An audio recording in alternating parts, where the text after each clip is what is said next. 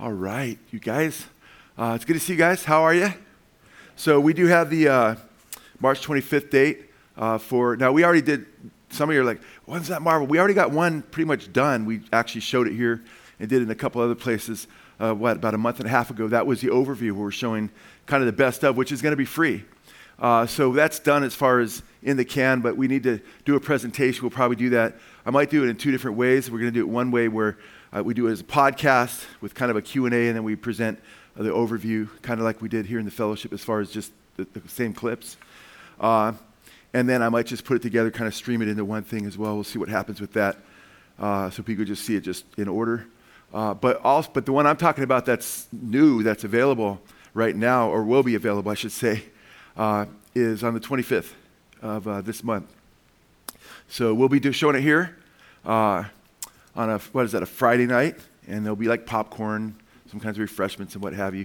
It'll blow you away. We just sat down to review it again, the end, just to make sure it was good and everything. And so just kind of Tony's put the music to it, some final tweaks. So that'll be on the 25th, and that'll also be available to our Patreons that same day, which is really cool. And then I think about a week or so later, maybe is it the 4th, Chad? Yeah, exactly a week later, we'll make it available to everybody, So if you want to get it digitally, we may not have it at that point on DVD, but you can get it digitally online with code and so forth. So it's going to blow your socks off, It really is, because it's like eye-popping stuff. And if you'd already seen the other one, the overview of the 7-part series, you already know. And it's got way more than that, of course. So pray about that, because that's a big deal. And we really believe a lot of people are going to be saved through that and come to Christ, and a lot of sanctification will take place in the body of Christ, hopefully, as a result of that. And, of course, the enemy's at work. As I speak to you, the enemy is afoot trying to, stop us from ministry. And, but we have the full armor of God on, okay? And those who would seek to draw disciples after them in wolves in sheep's clothing will be thwarted by the Lord. And sometimes the judgments come now, and sometimes there's coming hereafter, but their days are numbered. The Bible says, mark those who cause division, not according to sound doctrine, amen. So praise God, we have the truth, we stand on the truth, and there's going to be a lot of people are going to be like, man, you're attacking our heroes, These are, we love, hey, and what we're saying, it's not a legalistic thing where it's like, you can't ever watch any of these, What it is, hey, this is the truth, We're showing you the truth in their own words, and there's a lot of stuff going on that you need to be aware of because there is a spiritual war afoot, amen. And do you think the enemy is like, I'm not going to use Marvel or DC. It has so much influence on the kids, but I have nothing to do with any of the influences there. Wrong. We show you where the top comic writers voted by Comic Book Review, the biggest online fan site online. The top writers that have been voted there, the top 2 writers out of the top 100, the top 2, both admit practicing Crowleyan satanic. Crowley's a Satanist, practicing Crowleyan magic and writing and being able to write better because they're working with spiritual entities. That's heavy stuff, guys. Right there should, if you're an honest Christian, you'll be like, man, I need to, be aware of what's going on here, amen? All right, let's get into the Word. This message, I hope, will challenge you. It's been something that's burned on my heart for some time. The name of the message is called Learning to Love. We'll be back in Revelation 21:7 pretty soon again, but every once in a while I'm going to pop a topical message in, and because I really believe love is the most important thing that we have as a characteristic of our life, and I believe it's radically lacking in a lot of the professing church, and I believe the reason churches fail often is because they don't have love. I believe the reason relationships fail is because, and there's so many divorces, is because there's a lack of love. I believe the reason families disintegrate to the left and to the right and all around us is because there's a lack of love. And love is the super spiritual glue that we need, that binds us together with our God. We're saved by grace through faith, it says, but the Bible says in Galatians chapter 5, verse 6, faith works through love. You can't have true saving faith unless it's a reliance on the Lord Jesus Christ, a trust. A good synonym for faith is trust. If you're trusting the Lord, and Paul says in Galatians 5:6 that faith works through love. So it's a loving faith. It's a genuine, it's not a head faith, it's a heart faith where you trust in the Lord for your salvation. And love is key because without love we are, what does the Bible say we are without love? What's that? We're zero. We're nothing. Amen. And the name of this message is called Learning to Love because you want to make sure you have love, especially in light of what the Bible says in the last days regarding the lack of love and the falling away. And please take your Bibles and go to Matthew chapter 22, verse 34. Matthew chapter 22, verse 34. I mean, this is how important love is. What's the greatest commandment, guys? What's the greatest commandment? Not the greatest two commandment. What's the greatest commandment? That's right. Amen. In fact, we'll read it right here. But when the Pharisees heard that Jesus had silenced the Sadducees, they gathered themselves together. One of them, a lawyer, asked him a question, testing him. Teacher, which is the greatest commandment in the law? And you might think he would say the first of the 10 commandments, which says in Exodus not to have any gods before the one true God, right? And, well, that's related to the greatest commandment, but look what Jesus says. He says in verse 37, and he said to him, quote, you shall love what? The Lord your God with all your heart and with all your soul and with all your mind. And sometimes it's put that way. In Mark, we read where Jesus says, your heart, your soul, your strength, and your mind. Verse 38, this is the great and foremost commandment. The second is like it, you shall love your neighbor as yourself. On these two commandments depend what? The whole law and the prophets. The whole law and the prophets hang on those two great commandments. And the greatest of them is to love the Lord your God with your whole heart, soul, and mind, or strength and mind, your whole being, everything you are. That's the greatest commandment. We're supposed to be loving him with everything we are, our whole heart, soul, mind, everything. And that is lacking, and the Bible warns that it will be lacking in the last days, and we'll look at that a little bit. But I really want to encourage you guys because, when it comes to having successful families and it comes to being a great husband or a great wife or being a great parent or being a great child, a great neighbor, a great brother or sister in Christ, which is the church family, there has to be a deep love for God for you to be a blessing and for you to actually be blessed the way the Lord wants to bless you. And it comes down to a biblical theodicy. In fact, God's love answers the question of theodicy. The theodicy is basically an answer to the problem of evil. Why is there evil in the world? From a theological perspective, from a biblical perspective, the answer is how can God be good and all wise and all powerful, right? And there be evil in the world. And to answer the questions of theodicy, that theodicy poses, we have to begin with God and his love and his nature, right? And his power and his wisdom, because all those things, the Epicurus, 4th century or so, before Christ, he's the one that posed the question. If God is all, basically, I'm just going to give you a paraphrase of it. If God's all powerful, can do anything, he's all, knowing, right? And he knows everything, and he's truly good, how could there be evil in the world? Because if he's all powerful and he's all good, then he would stop the evil that's in the world. You understand that argument? And if he's all knowing, of course, he'd know about it, he'd know how to deal with it. And it sounds like a good argument if you don't have biblical revelation, if you don't have the Word of God. By the way, we're almost done. We're in chapter 21 of 22 chapters in the book of Revelation, and I posit, I believe the book of Revelation is a theodicy. I believe it's a profound, grand theodicy, the most profound ever written, because it shows forth this all-powerful God, this all-knowing God, as all-loving, working all things out for the good in the end. Amen? He creates the best of all worlds to get us to the best of all possible worlds. Does that mean he surveyed every possible world he can make? We don't know that. That goes beyond Scripture. You can speculate and talk about it. I think it's great to talk about those things. But as far as what we can say, thus saith the Scripture, what we know for sure is that God is a maximal being. There's no being beyond what you can conceive, beyond who God is as he reveals himself. This God is timeless. This God spoke the universes into existence. Amen? That's how he can know things that are not yet. That's how he can know what we would posit as hypothetical or possibilities or, counterfactual even knowledge, where it's knowledge that could happen if this didn't happen and that did happen. you know? He knows everything, and we know that from Scripture, which we're not going to get into all that because I really want to focus on God's love here and how important it is that we love one another, that we learn to love.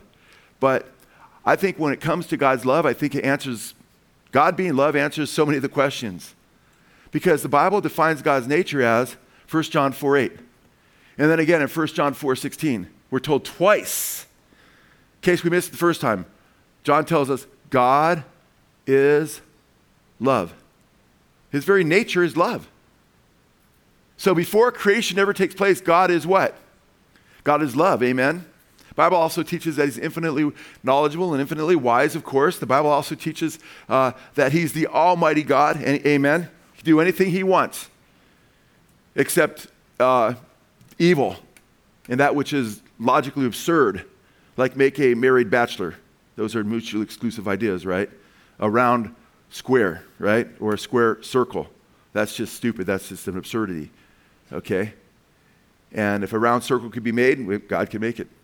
That's no doubt about that, right? So, because he's almighty.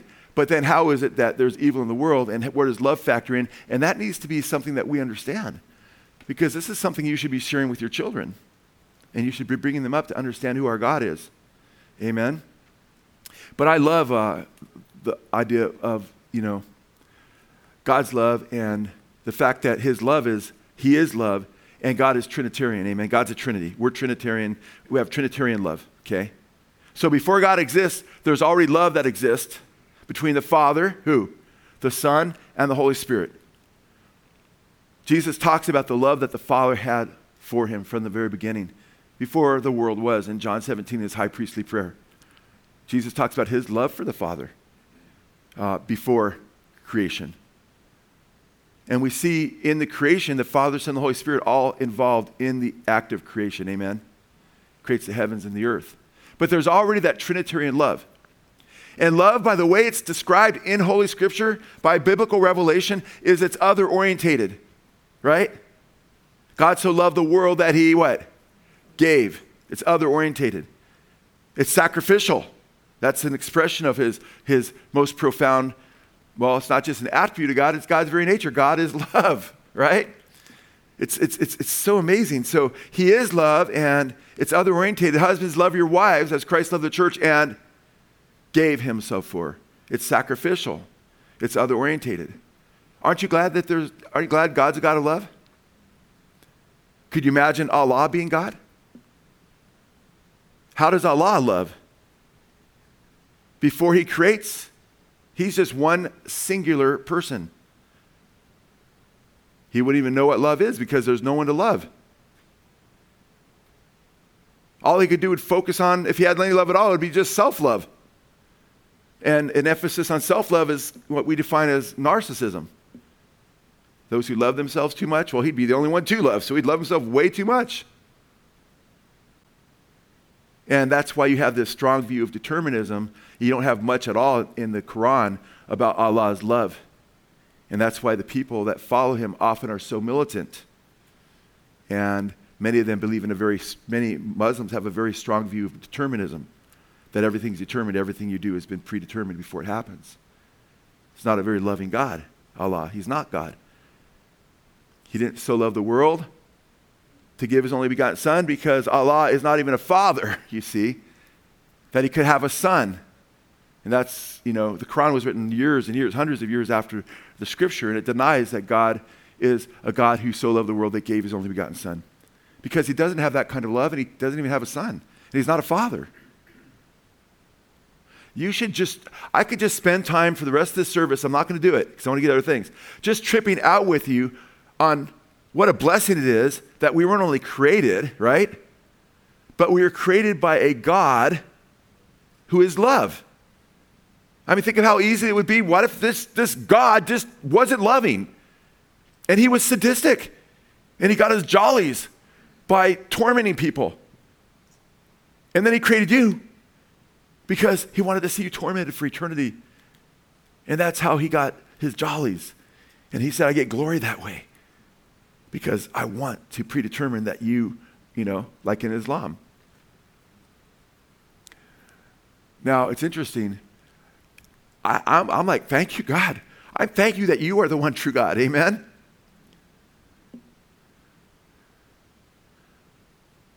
I'm so thankful that so many Americans have to look to the most powerful man on the planet, at least it's claimed he is, to Joe Biden for answers. I'm so glad I don't have to look to him for answers.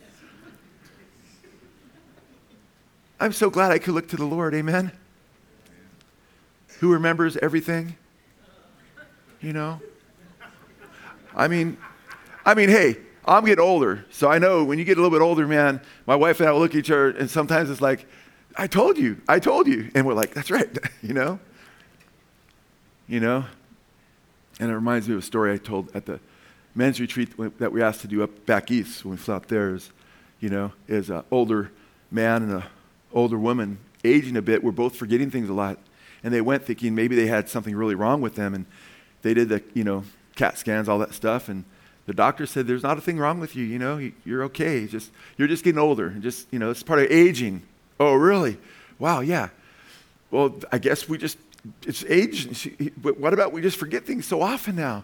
He goes, yeah, but it might help to just write things down. Just if you're concerned about forgetting something, just write it down as a reminder and just pull it out, your little thing, and remind you, I have little reminders. My wife says, can you go to Costco and grab this? And sometimes she'll tell me a few things, but I'm like, text them to me or just write them down, when it gets beyond 4 or 5 things, And they started to write things down.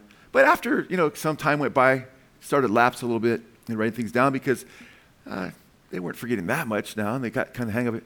And then they were watching the news together, and he got up, the husband, to go into the kitchen. He's like, yeah, he goes, I'm just going to get a snack. And she goes, hey, wait a minute. Can you get me something? He goes, yeah. She goes, can you get me some vanilla ice cream? He goes, yeah, no problem. He starts to walk. She goes, whoa, wait a second. Don't you think you want to write that down? He's like, no, I think I got the vanilla ice cream, honey. And she's like, okay. Oh, you know what? I'd love you to put some strawberries on top. Oh, okay. Okay. Wait, that's 2 things. Don't you think you want to write those 2 things down? Nah, I got it. Oh, how about, wait a second. I want some whipped cream too. That's the last thing I want, those 3 things together. Okay, no problem. Wait, honey, please just write it down, please, because I know you're going to forget. No, I will not forget. I got this, He goes in the kitchen, comes back 20 minutes later, sticks before her, 3 sunny side up eggs with some toast. And she's like, see, I knew you'd forget. He goes, what'd I forget? She goes, you forgot the bacon. And it's like, and that's how I feel like we're getting, my wife and I getting a little bit sometimes, not that bad, but it's hard to age, and it's part of it. But you know what? The Lord God, He knows everything. He doesn't forget. Oh, wait, He forgets our sin. No, it doesn't say He forgets our sin. He remembers them no more. There's a difference. It's not like He doesn't know they happened and He forgot them. He just doesn't revisit them in His divine memory bank to hold them against us as a context there. But He's all-knowing, He's all-loving, He's sacrificial in His love, and He's almighty. And we talked about all those things, but how is it that we have the problem of evil in the world then? And I'm not getting into theodicy here to just get into theodicy. I'm getting into theodicy here for a very, very practical reason. That you can understand where you fit in and how important it is that you love Him back. Okay? And God could have simply, because God is love and He's other-orientated, that's the reason you're created. Do you understand that? You're created in His image. Now, you could be created a slug, a cockroach, a lot of things. And hopefully if I was a cockroach and a thug, I'd still be, a slug, I'd still be grateful to God. Thug, hopefully I'd be repentant and then grateful to God after I get forgiven. But He's a good God. And He made us in His image. And He's given us dominion over the creatures on the planet, the fish that swim through the sea, the birds that fly through the air, the animals that crawl around the ground. He's given us humans dominion. Our brains are unlike anything else in this creation of this world that we know of. That's not talking about the corporal world, but the physical, material world. It's a proven fact. And the animals don't rule us. We're the ones that have the zoos. But we're created in God's image by a God of love. Now, did God make us robots? Yes or no? Absolutely not. We know He didn't make us robots because He gives us commands to follow. Amen? He blames us for breaking those commands. Amen? We're blameworthy. He punishes us for breaking those commands. right? When you refuse to repent, boom, you're punished. He holds us culpable. He holds us responsible. Responsible. Ever break down that word? Response, able to respond.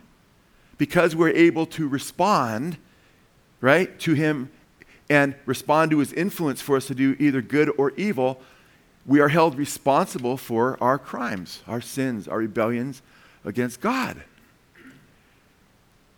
And now this is very easy to understand, I think, because God creates us in his image, and God is love, and he chooses to love us. He doesn't love us by way of necessity. I personally believe that God created us because he chose to, because he is love. But I don't believe he was bound to choose us by way of necessity.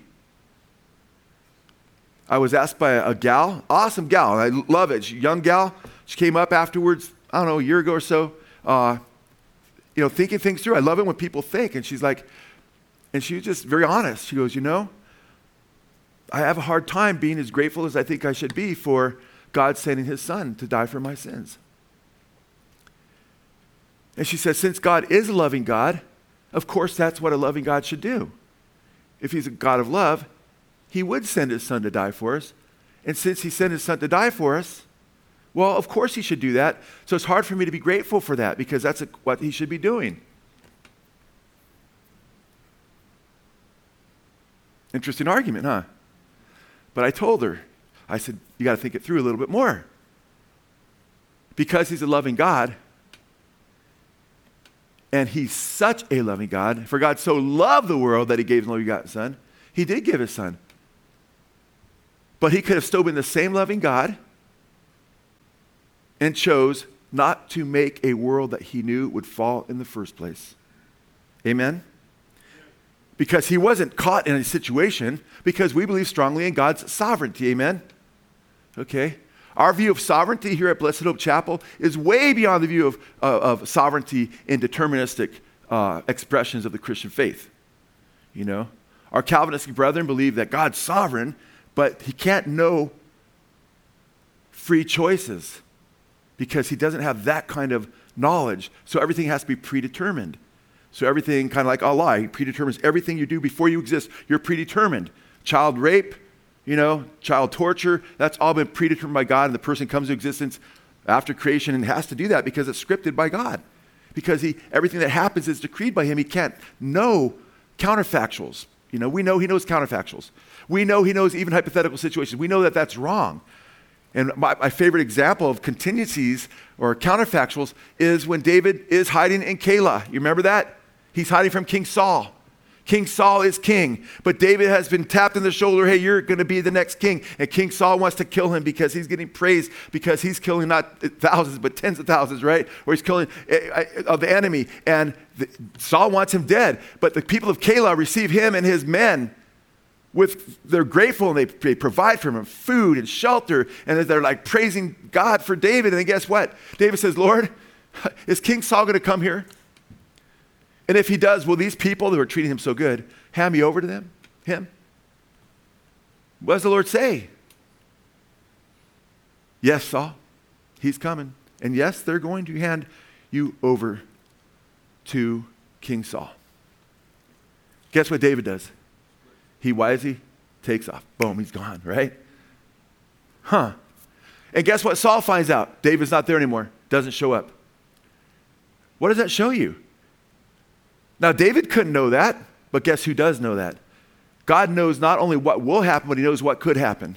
And I have got a slew of quotes I've kept for the last, 20 years or maybe 25, I don't know. Long time, I don't know, maybe less than that, but of every time I see a Calvinistic brother, scholar, Calvin himself, state that God can't know the future unless he decrees it. That's a weak view. I'm sorry. That's lesser glory to God. That's a weak view of God. And plus, if you have God decreeing everything that happens before we exist, where's the responsibility for sin then? You make God the author of sin. For instance, if I make a robot named Frankie, and he looks so human-like and everything, and it just deceives everybody, and I use that robot to go beat up old women, right? And bludgeon them to death, and he kills all kinds of women, and they finally catch Frankie, and everybody's excited they caught Frankie. And then in the middle of his court appearance, there's a revolt, and he gets shot, and there's no blood. They don't get it. They don't understand it. How come there's no blood in Frankie? And all of a sudden, they look at him, and he's a robot. And then they find out that Frankie had a chip put in him where he could only do just that. And then they find out that, guess what? It all leads back to me and my remote controls. And I would get off because I'm not high tech like that. So I'd get out of it. And I'm like, that was not me. Okay. But then who would they arrest? Who would they put in prison? Frankie or me? They put me in prison because I would be the author of the sin, the crimes. And that's why I say Calvinism makes God the author of sin. It does. I'm sorry. It gives a less view of sovereignty, and it gives a less view of God's character. God is love, amen? And God is almighty. How almighty? That he even understands counterfactuals. How could God know things before they take place if they're even hypothetical, if he doesn't decree them? How could God speak the universe into existence with his words? We believe that, right? So I can believe in counterfactual knowledge because thus saith the scriptures in the word of God. And I'm grateful that God is actually far bigger than the popular theologies today that are gaining steam. Don't limit yourself in your understanding of God. In fact, I've found talking to Christians intuitively, based, I believe, on the reading of Scripture, if they don't even think this through, and I say to them, I've done this actually recently. I've done this to a few Calvinists actually recently. Do you think God, or Calvinist-leaning people, do you believe God knows everything? Yeah. Yeah, of course he knows everything. Amen. Yeah, he does. I agree 100%. In fact, you would probably agree with me that those who believe in open theism, process theology, who claim that God only knows some things, but not everything, don't give God the glory he deserves. They're like, yeah, because he knows everything. And open theism is growing right now too. And that's the idea that, there's free will because God didn't determine everything, but because he only knows certain things, he only knows what he's decreed. And I say, do you understand why? And I asked those Calvinists, the few I talked to, do you believe God can know hypotheticals? And guess what they've said to me? All the three last, and I've asked, this is all in the last 2 weeks. 3 different Calvinists. Guess what they've said to me? Or Calvinist-leaning people, I'll call them, to a degree. Calvinist-leaning people to a degree, going in or out to one degree or another. All 3 of them said, yeah, he can know hypotheticals. Of course, he can know all possibilities. I said, ooh, you are not a Calvinist then. I go, because the process theologians, the open theists who believe God can't know everything, therefore he only decrees, can only know what he decrees, but he only decrees some things, but other things he finds out later when they happen. You know those guys? He goes, yeah. I go, well, guess what? And my Calvinist brothers, the scholars anyway among them, the writers and so forth, theologians among them, oftentimes call these open theists heretics because they don't believe God knows everything. Because Calvinists do believe God knows everything, but they believe he knows everything because he's decreed everything. That's the only way he can know everything. So I say, those guys that believe God doesn't know everything, only what he's decreed? I go, do you realize that that's the same view of God basically that you have and that Calvin had? How so? Because in Calvinism, the God of open theism or process theology, he's the same God. He only decrees more. He just decrees everything.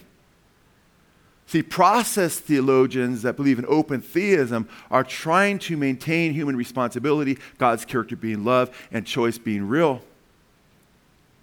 And by doing that, they negate God's foreknowledge, his exhaustive foreknowledge, which is wrong.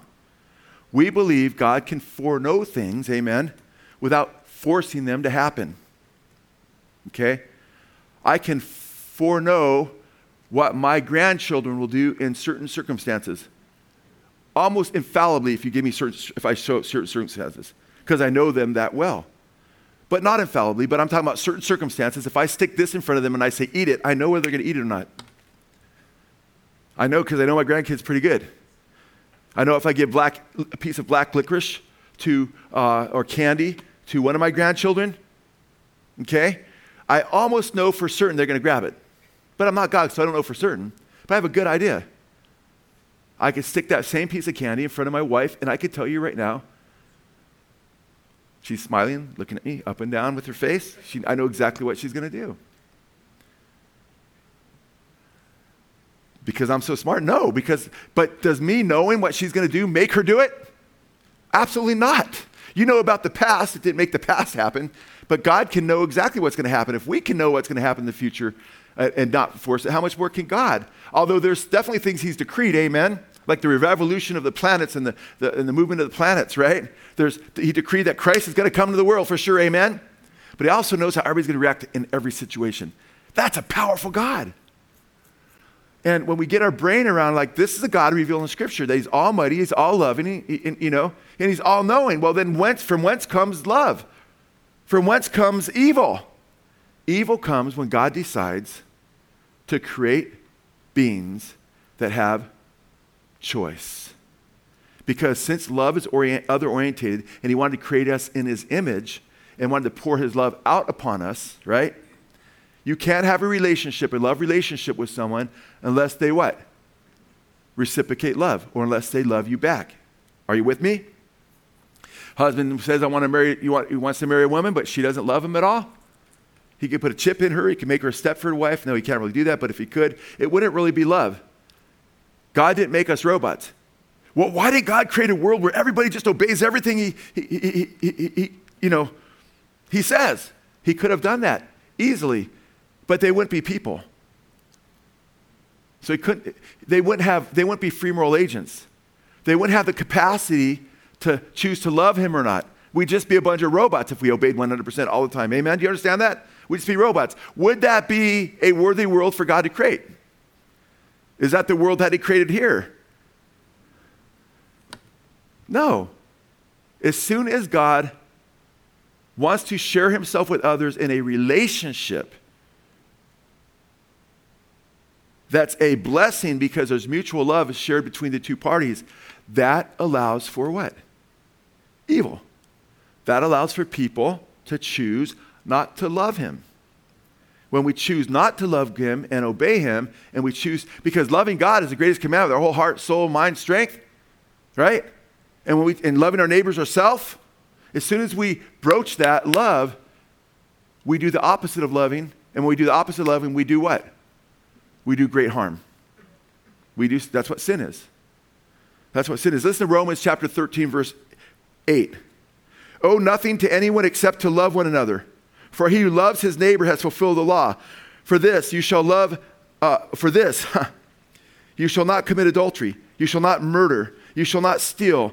You shall not covet. And if there is any other commandment, it is summed up in this saying, you shall what? Love your neighbor as yourself. Love, listen to this, love does no wrong to a neighbor, therefore love is the fulfillment of the law. Catch that? So if I'm perfectly loving God and I'm perfectly loving my neighbor, there's not going to be any sin in my life at all, period. And if all the world is perfectly loving God with their whole heart, soul, strength, mind, and if you do that, you'll be loving your neighbors yourself, because if you're loving God like that, then of course you're obeying his commandments. If you love me, obey my commandments. Then you love your neighbor yourself. And if you're doing that, you're not sinning at all. So from whence comes sin? From whence comes evil? A decision not to love. Not to love God with your whole heart, soul, all your strength, all your mind. And as soon as you choose not to love him, you rebel against his moral law of love. Amen? And when you rebel against his moral law of love, you do harm to other people. You do things against God. You either mock his name, you take his name in vain, you don't give him the glory that he deserves, you do wicked things that he's commanded not to do, you commit sins of commission and omission. Sin of commission is doing something that God told you not to do. Sin of omission is not doing what he told you to do. The Bible says for a man to know what to do and not to do it, that is sin to him. So where does the problem of evil come from? Not loving God, not returning the love that he offers to us, not reciprocating love. How does that shows you the problem of evil, the root of it, Joe, but how in the world does that answer the question to if God's all powerful, if God's all loving, if God's all knowledgeable and all wise, how could there be evil in the world? Well, simple. he wanted people to love him. But wait a minute. Why didn't he create just people that would love him? Because I believe, it's my conviction, okay, is that because he made us in his image, a little lower than the angels, we've been given great power. And guess what? I believe Adam represents humanity. You could have been Luke, could have been Mark, could have been Joe. We all three would have blown it. Adam represented. He was the best we had. If you're going to have one guy play basketball for you in a one-on-one and your life depended on it, you might go back in history and some of you say Michael Jordan, some of you say LeBron, some of you say someone else maybe, but you take the best representative you get. Well, guess what? Adam was our representative. And he rebelled against God. And all of us would have done that. But we're not held responsible for his sin. We're born sinners, but it's not until we choose to sin, Romans 7:11. Just as like Adam, when he was aware, he was breaking God's law, and he broke it, he died. Paul says in Romans 7:11 that he didn't know what sin was when he was a little baby, when he was growing up, until he became aware and conscious of the law. And then when he broke it, chapter 7, verse 11, and he was aware of it, just like Adam, he said he became aware of the law. And when he broke the law, he says, then I died. That's when he became responsible. That's why we don't baptize little babies. That's why we don't say babies that die in their infancy go to hell, like some theologies do. But we're responsible for our own sin, and we choose to rebel against his moral law. We are choosing not to love him. Well, why did he create people that he knew wouldn't turn to him in the end? Because God is God. I don't stop there, but because, guess what? God doesn't tempt people to do evil. And God gives people choice. And guess what? He let Satan rebel. He could have squished Satan like a bug, right, when he rebelled, right? He could have chosen not to create Satan in the first place. He did allow evil. You have to deal with that. He did allow evil. But he has that prerogative because he's God. But why does he do that? Because he's not going to tempt anyone. Okay?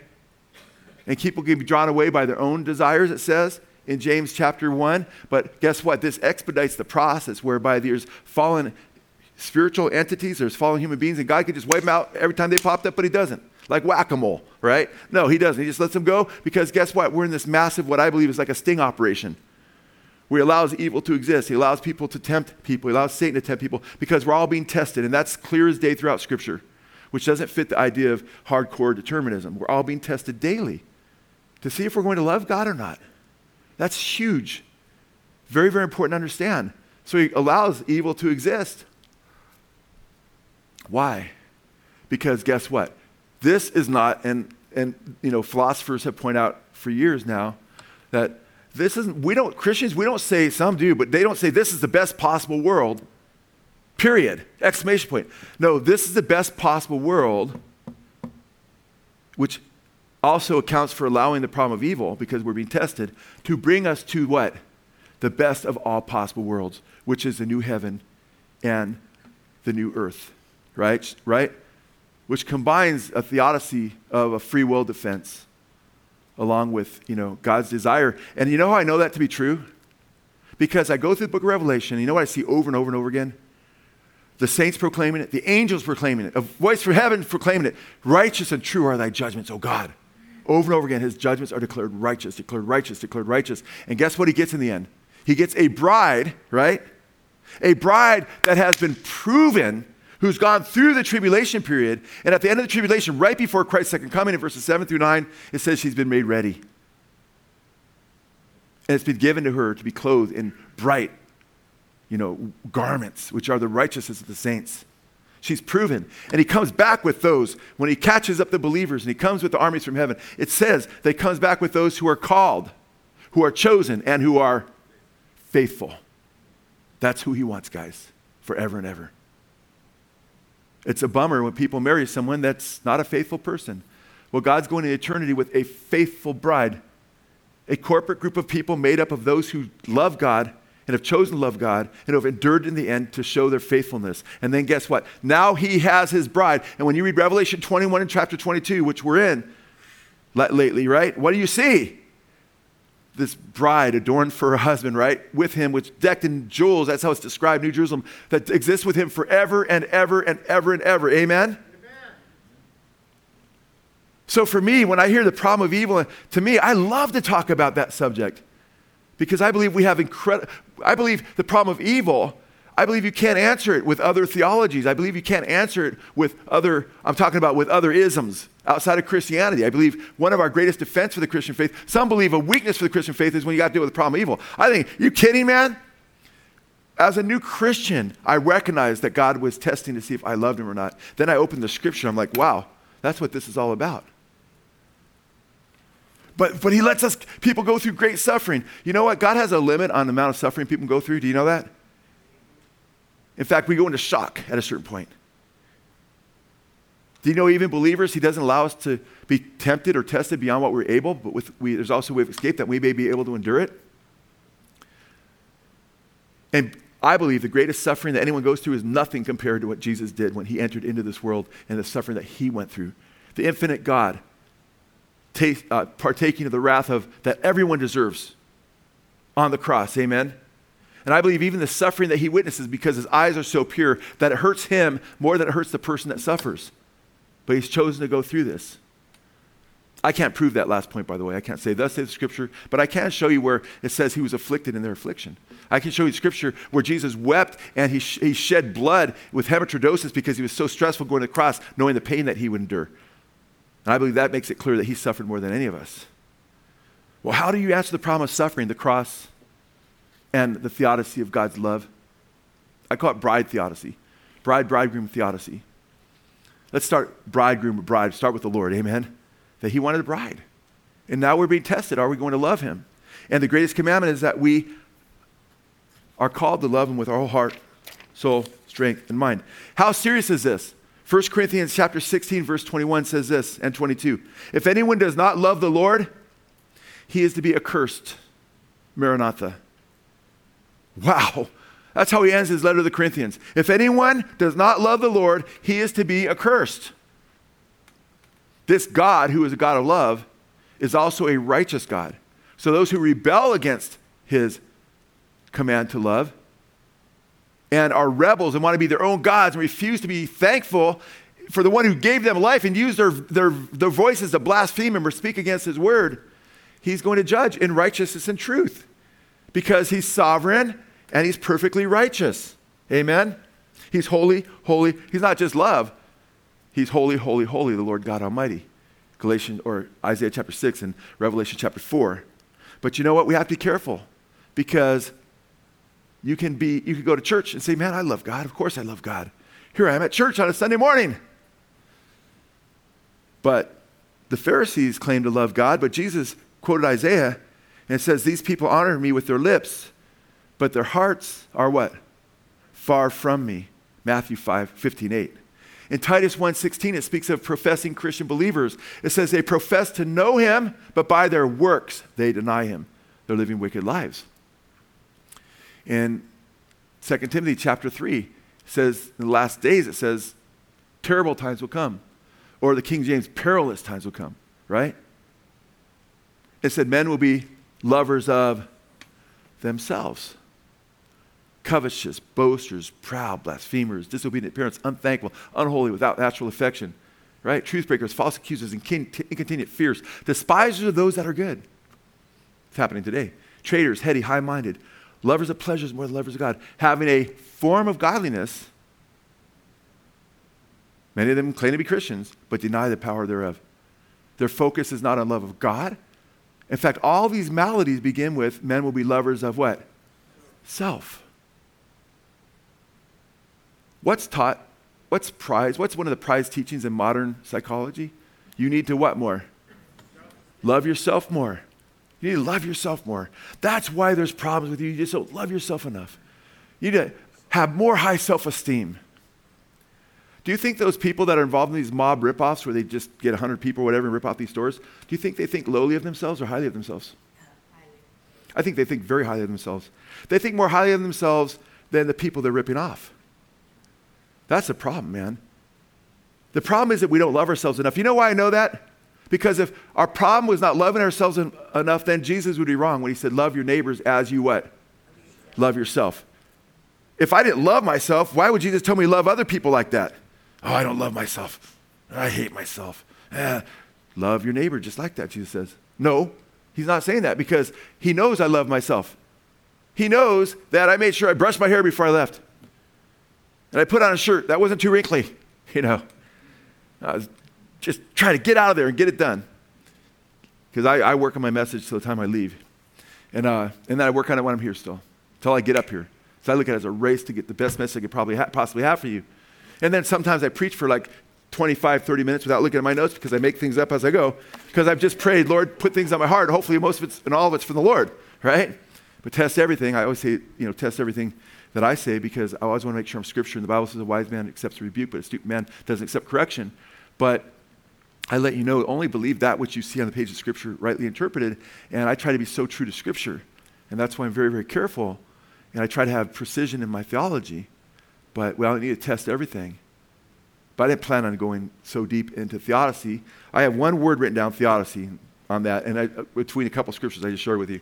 And I think I wrote down Trinitarian love next to it when I was driving, So, but I wanted you understand how there's evil in the world because God allows people to make a choice. Because to have authentic relationship and not be married and have a bride that's a Stepford wife that's predetermined to love him, guess what? For him to have authentic relationship with Trinitarian love and share that love with others and for them to respond, create as their image bearers, for an authentic relationship to take place, there has to be choice. But as soon as there's choice, that means there's also choice not to just love him, but there's what? Choice to not love him. Hence the evil in our world. Amen? But God can say, I'm not going to create that world. But no, God says, guess what? I know people are going to love me, and I know they can't handle being created in my image because I'm the only perfect, maximal, righteous being, and they're not maximal beings, but even giving them some power in my image, they can't handle it because they're not God. But I'm going to give them this anyway, knowing they're going to blow it, even though they're not God, and even though they're going to blow it, I'm going to love them so much and show them my love so much that I'm going to become a man myself and die on the cross and be slaughtered in their place so they can see what real love is. Hallelujah. That's amazing love. I'm going to show them what real love is. And then guess what? There will be those, and he knows who they will be, who respond to that love. And say, man, I can't believe it. We love him, the Bible says, because he what? First loved us. You'll say, I can't believe it. He that's forgiven much what? Loves much. That's going to show them who I am. And I'm going to reveal myself to them. And I'm also going to show them that I'm righteous and that I'm holy and that I'm pure. And those who reject me and spurn me and go the other way and stick their finger in the air or whatever guess what? Boom. I'm also going to show that, guess what? I'm a righteous God and I punish that which is evil. Because I'm holy and I'm love. I'm holy, holy, holy. And he's love. And now here we are. And now you make a choice. And there's going to be those who go into eternity loving him forever. Not because we are anything, but because of his great grace and giving him son for us. And then us coming to him through faith and realizing we couldn't do it of ourselves. And then him sanctifying us and giving us new hearts, the Bible says. Amen. And if anyone be in Christ is a new creation. Amen. And the Bible talks about, I'll give you a heart, not of stone, I'll replace it with a heart of flesh. Amen. So it gives us new hearts, right? He gives us to do good deeds, not that would never merit salvation, but over and over again, he says that are pleasing to him. I've been working on a study off and on for a little bit of all these, because a lot of times people, we say, all of our good deeds are as filthy rags. Yeah, as far as merit goes, yes. But there's a ton of things that we do in the New Covenant, in the New Testament, it says over and over that are pleasing to him because he's given us new hearts and they're wrought and done by the power of the Holy Spirit. Amen? So when you're tempted and you say no to that temptation, right? And you say yes to God, even that's by grace. How's that by grace? Ephesians chapter 2, verses 8 and 9. By grace we're saved through faith, that not of ourselves is the gift of God, not of works as anyone should boast. We're saved by grace through faith, but what about our good works? 1 Corinthians 10, 13. There's no temptation that's taken but that which is common to man. But God is faithful, who with the temptation will also provide a way of escape that you may be able to endure it. So if you do evil, it's on you. But if you take the way of escape, guess who provided the way of escape? The Lord. Thank you, Lord, for your grace. But guess what? It still pleases God. It says when you praise him, when you worship him, because that comes out of choice. And he does want a real relationship, not a deterministic relationship, an influence and response relationship. And he's only bringing those in the kingdom that bow down to him and say, yes, Lord, I admit I'm a sinner. I'm in rebellion to you. And I recognize what your son did for me. I put my faith in him. And you pass from death to life. And then he sanctifies you and makes you more like Christ. Now you're in the heavenly kingdom where no evil can enter in, it says. Into the holy city in Revelation 22, 14 and 15. And guess who you're there with? Angels that never fell. And human beings that have been redeemed by the blood of Christ, who received new hearts and have resurrected body and have no sinful nature. And Satan isn't out there to tempt them anymore. And we go into eternity with the Lord in the new heaven and new earth forever and ever. shall they never depart. Amen? That's a love theodicy. That's the bridegroom bride theodicy. And that's there in Revelation, man. That's how it ends. It's beautiful, powerful. Let's go. Amen. Let's go, but let us win more at the same time, right? Guys, we got work to do. But yeah, I want to be there as soon as that's possible as well, Lord. But let me read one more. So, I'm still way off my notes. Okay. But anyway, I did have those scriptures written down that I quoted to you in that they profess to know, but by their works they deny him. And that scripture, and go to 2 Timothy 3, if you will. 2 Timothy 3. I quoted some of that, but it's powerful because this is a warning. And by the way, I'm not going to make you go to Matthew 24, but in Matthew 24, when Jesus talks about the end times, and he says, there'll be wars, rumors of wars, right? Nation against nation, kingdom against kingdom, earthquakes in various places, false Christ, false prophets, they'll deceive many and so forth. And he says they'll deliver you to be killed and hand you over to tribulation, right? You'll be hated by all nations because of my name and so forth. But he says at that time, many will fall away. And he says the what of many will grow cold. Remember that? The love of the many. In the Greek, it's not the love of many. In the Greek, it's the love of ho, the definite article, the many. The love of the many will grow cold. Well, the world doesn't have God's love. I believe he's talking about the people of God. And in 2 Timothy 3, he's talking about those who have a form of godliness. And the Bible warns that you could leave your first love. So in 2 Timothy chapter 3, verse 1, but realize this, that in the last days, difficult times will come. For men will be lovers of self, lovers of money, boastful, arrogant, revilers, disobedient to parents, ungrateful, unholy, unloving, irreconcilable, malicious gossips, without self-control, brutal, haters of God, treacherous, reckless, conceited, lovers of pleasure rather than lovers of God, holding to a form of godliness, although they have denied its power. Avoid what? Avoid such men as these. In fact, if you jump down to verse 12, look what he says. This doesn't look like kingdom now, does it? It doesn't look like, Christians take over the earth and everybody just loves everybody. It doesn't look like postmillennialism. It looks like the world gets worse, and it very clearly does. In Matthew 24 here, book of Revelation, 2 Thessalonians 2, the book of Daniel, many other prophecies. Verse 12, indeed, those who desire to live godly in Christ Jesus will what? Will be persecuted. That's part of the test. You want to be his bride or not. You're going to accept persecution. You might even lose your head, right? But evil men and impostors will what? Proceed from bad to worse, deceiving and being deceived. That's what's going to happen in the world. But what does all this begin with? Go back to verse 1. What's the beginning of this? But realize this, in the last days, difficult times will come. Verse 2, for men will be what? Lovers of self. It all begins with a love of self. First thing on the list. Verse 2, men will be lovers of self. And because they love themselves so much, they love money. They do the smash and grab, right? Let's go take everybody else's goods because it's about me. They're boastful. You're like your average rap and hip hop song. It's all about me. Do you think those rappers that are singing it's all about them lack self-love? You need to love yourself more. Okay, I'll write a song about how I love myself even more now. Give me a break, man. Arrogant, revilers, disobedient to parents. One of those Greek words translated, this translation is translated proud in the King James. Thayer's Greek lexicon defines it as showing one's self above others, with an overwhelming estimate of one's means or merits, disposing others or even treating them with contempt, haughty. Most criminals that are in prison right now are there because they put themselves before someone else. Not because they didn't think highly of themselves. Some years ago, right here in this state of California, there was a California task force, the California Task Force to Promote Self-Esteem and Personal and Social Responsibility. They threw nearly $1 million at it, like $750,000 at this task force.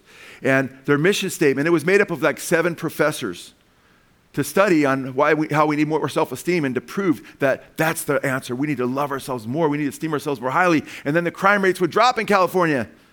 That didn't happen.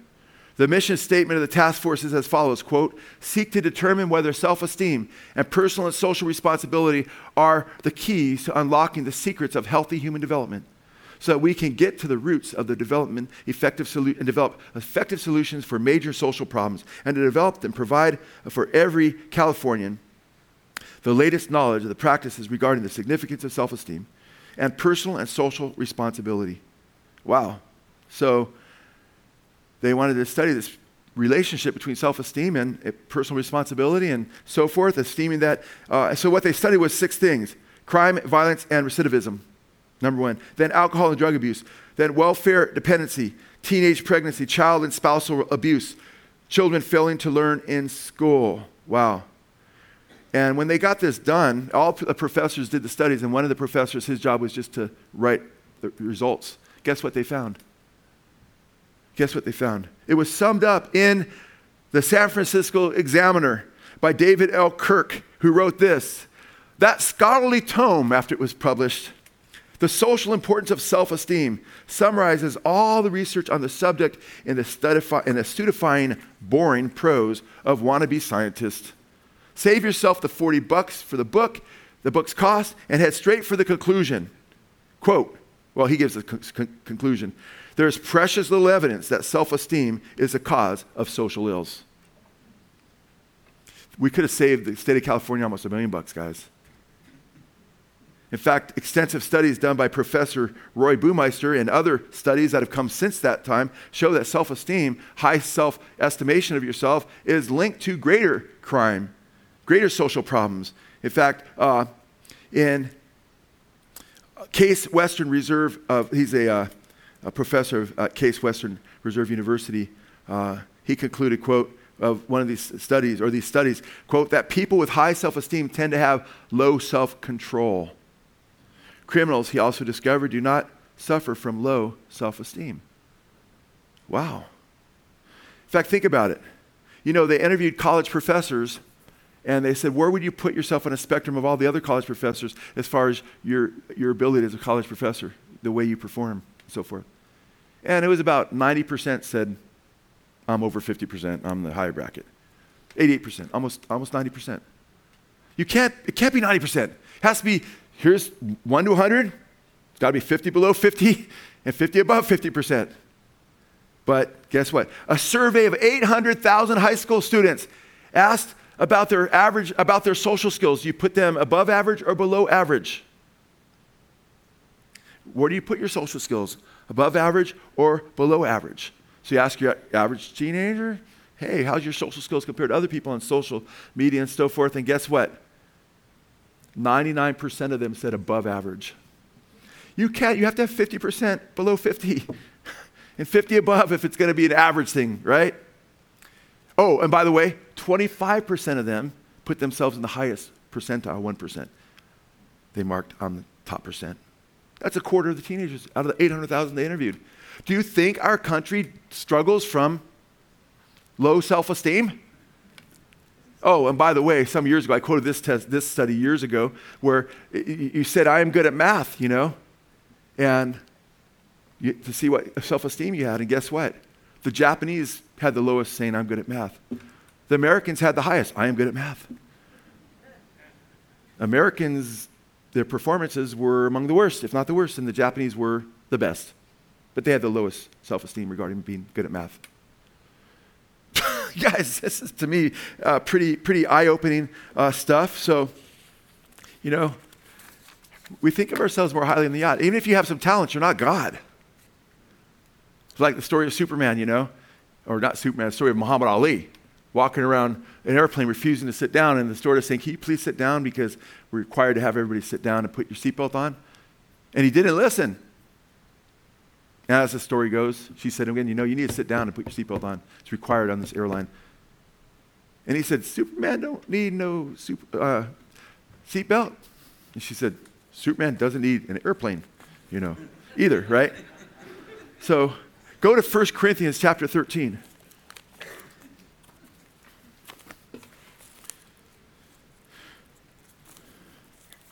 First Corinthians chapter 13. Now, Paul says, if I speak, in verse 1, if I speak with the tongues of men and of angels, but do not have love, I have what? Become a noisy gong or a clanging cymbal. So without love, man, you're just a bunch of noise, and I'm just a bunch of noise. And in 1 Corinthians 13, we keep reading it. It's pretty heavy because it's talk about convicting. If I speak with the tongues of men and of angels but do not have love, I become a noisy gong or a clanging cymbal. If I have the gift of prophecy and know all mysteries and all knowledge, and I have them all faith, so as to remove mountains, but do not have love, I am what? I am nothing. And if I give all my possessions to feed the poor, and if I surrender my body to be burned, right? A lot of Muslims have done that, second part there. But do not have love, it profits me nothing. Because a lot of them are doing it because they want 72 virgins. Which, by the way, a German scholar went to the original. It's not 72 Germans. 70 German scholars said 72 virgins. It's in the original. He was led to believe through his study that it means 72 raisins is what you get. And they just don't understand it's just raisins.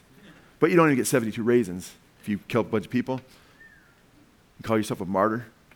You get endless eternity separated from God in hell. Verse 4. Love is what? Patient. Love is kind and is not jealous. Love does not brag and is not arrogant. Does not act unbecomingly. It does not seek its own. It's Trinitarian love. It comes from the Lord, amen? He shares his love with us where he seeks the other. It's not provoked. Does not take into account a wrong suffered. That's why God, being perfectly righteous, sought to forgive us through the sacrifice that he gave on the cross. Does not rejoice in unrighteousness, but rejoices with truth.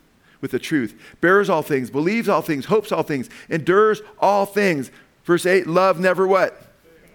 Love never fails. Go to verse 13. But now faith, hope, and love abide, these three. But the greatest of these is what? The greatest of these is love.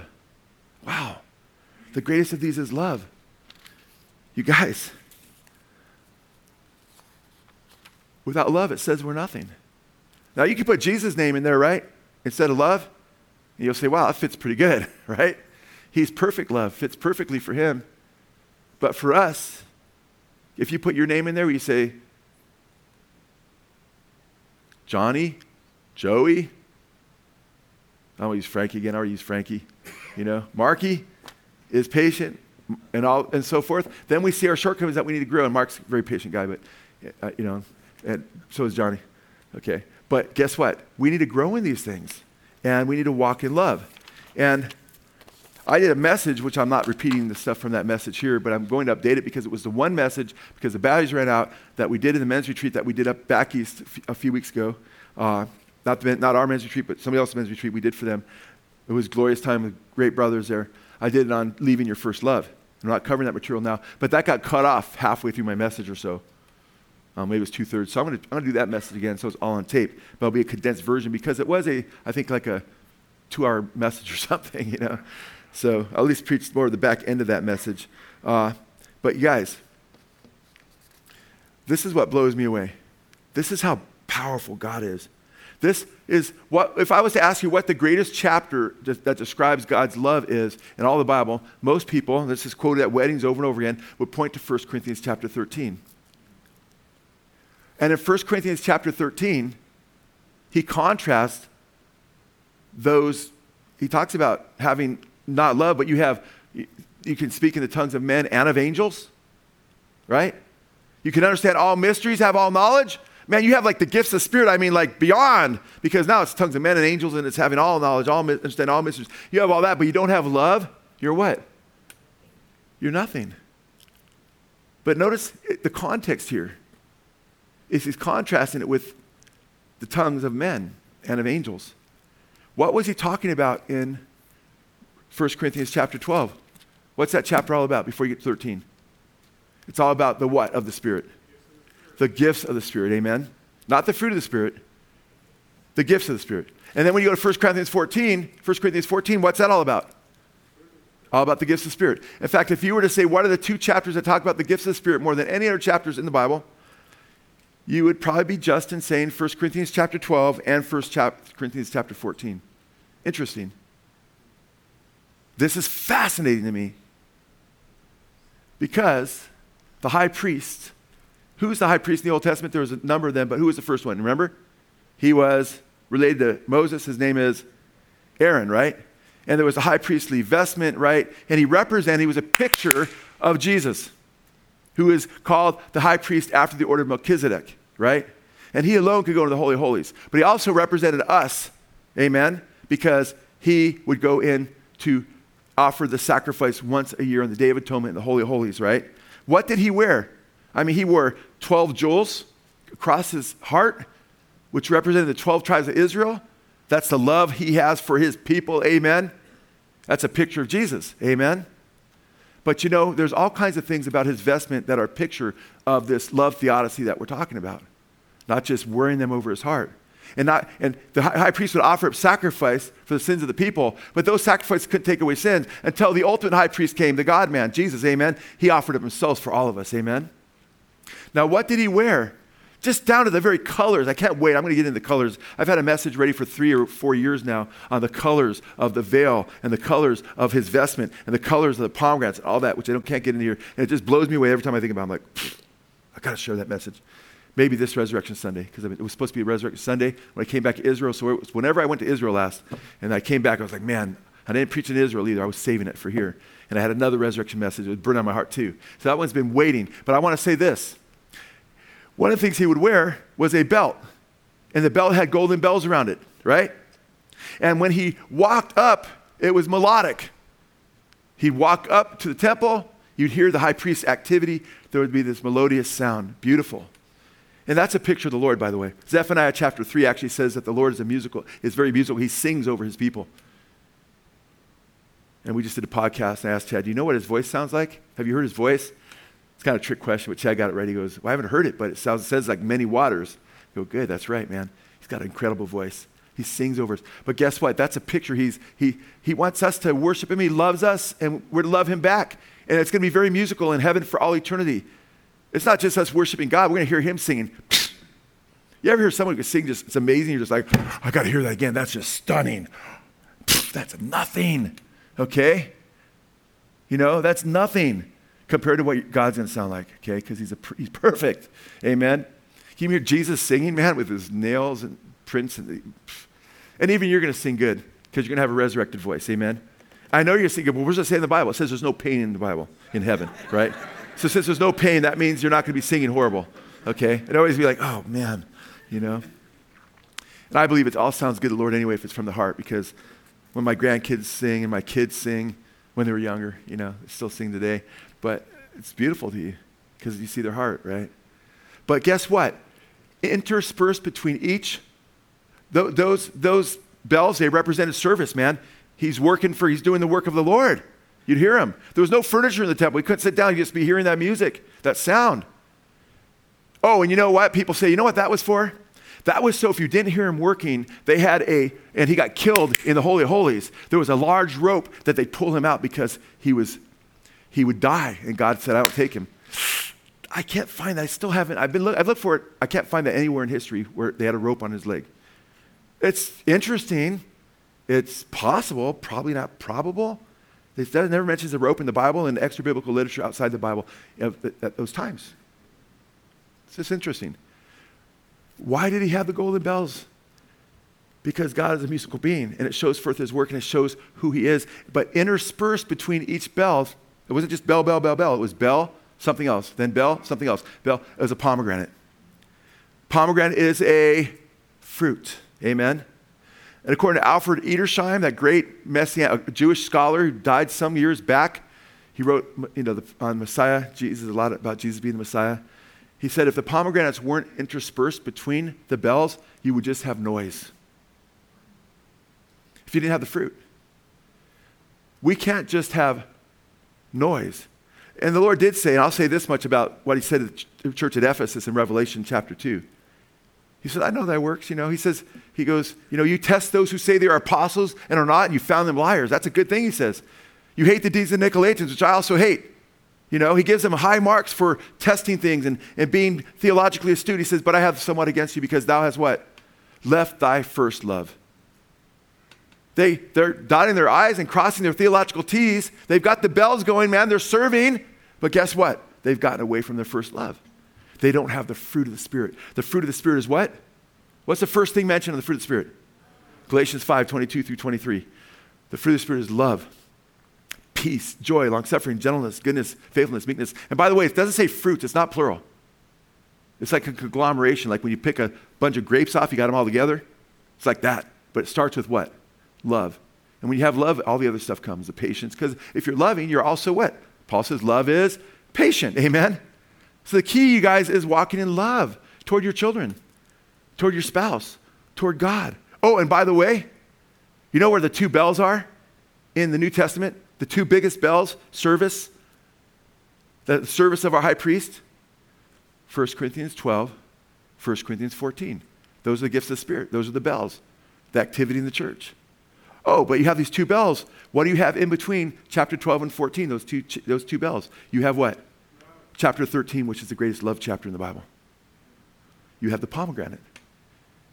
The pomegranates all over, not just in between interspersed, but there was pomegranates as vestment. The highest, you went to the pinnacle of the temple, you went to the top of the temple, guess what you see? A pomegranate. That's the Lord saying, the greatest of these is love, I believe. Amen? What we should be seeking after as believers is to keep the greatest commandment, love God with our whole heart. Amen? Our whole soul. All of our strength, all of our mind.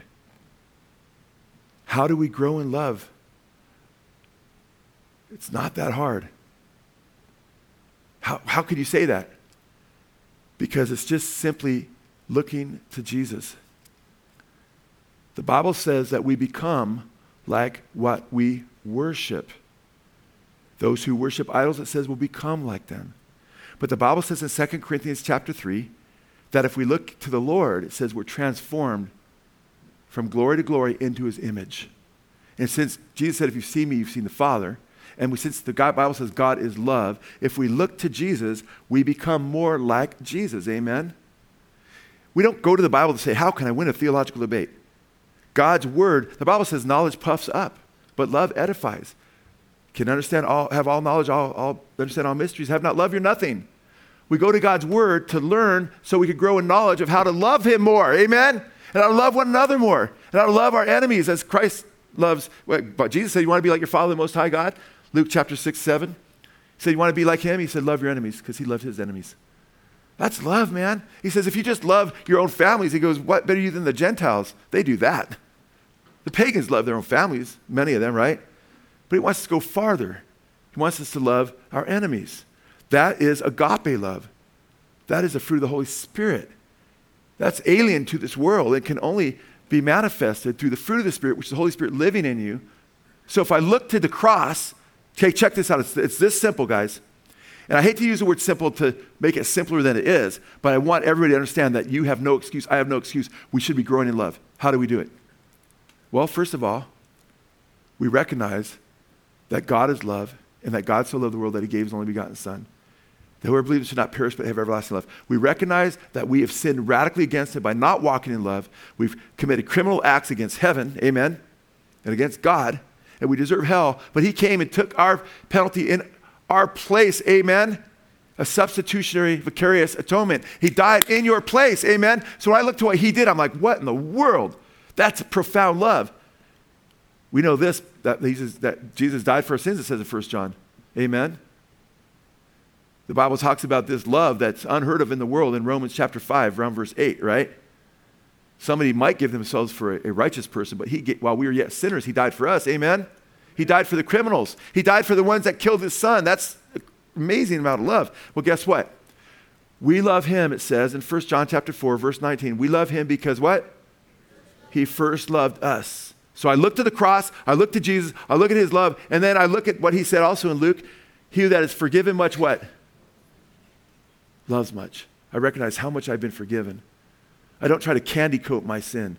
I see it as the wickedness that it really is. And I realize how much I've been forgiven. I love much. Amen? So you look to Jesus. You look to his nature. You look to who he is. You look to his grace. You look to his love. You look to his mercy. You look to the cross and what he's done for you. And then guess what you do? You pray.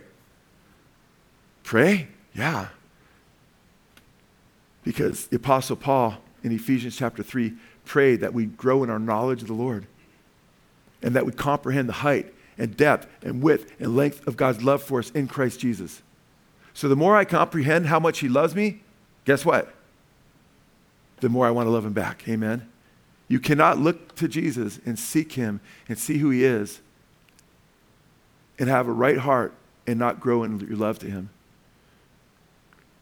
And I could talk about going back to your first love and what that means and everything, but that's another study. Maybe this is learning how to love part 1. And later we'll get into returning to your first love because there's a lot of things that are so powerful about doing that. But brothers and sisters, man, Paul prayed that we be filled with the fullness of his Spirit, Ephesians 3. Woo! Well, the fruit of the Spirit is what?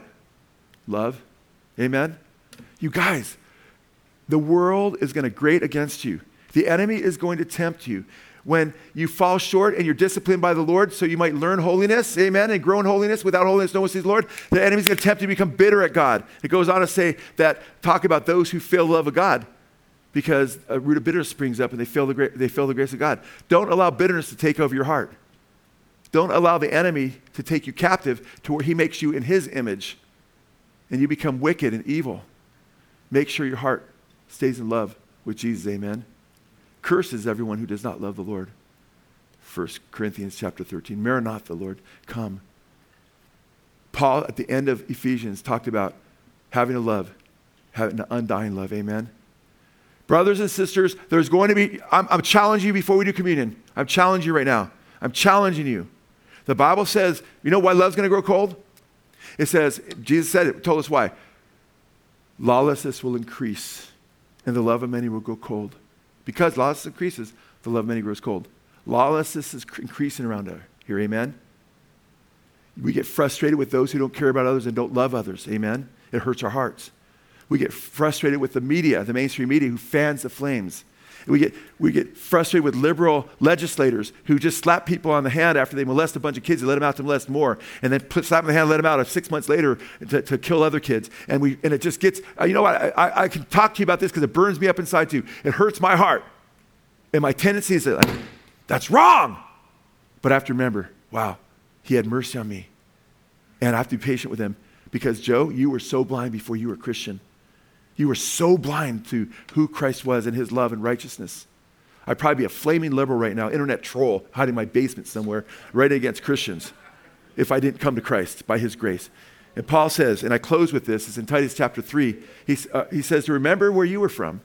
Remember that, that you once were maligning God. You were once doing those things. And the love of God, which has appeared to all humanity, all mankind, have that love. So, as the enemy tries to get you angry because he's like, man, I can't get him doing those lawless things, but I can get him to become a bitter, angry person. And I'm telling you right now, if you watch conservative news that's without Christ over and over and over again, where they're just angry and they have no answers, they don't know the love of Christ, they don't know God's plan, you're going to become like them. I'm not saying not to be informed and you can't listen to conservative news, but make sure you spend more time in God's word, amen? More time in prayer, more time seeking the Lord, instead of listening to non-believers who tell you what's wrong with the world, where you agree with what they're saying, but they don't have the solution, and they're not pointing to Jesus. So be careful you don't listen to too much of that, amen? Because I'd be a hypocrite if I said, you can't listen to any of that at all, because I'll go down the road, I'll listen to conservative news sometimes. Okay, I'll turn it on, and sometimes these guys claim to be Christians, sometimes they don't, but I'll turn on to a degree, but guess what? I'm spending most of my time in God's word. You don't want to get out of balance, amen? Let's pass out the cup and let's pass out the bread. Could everybody please stand?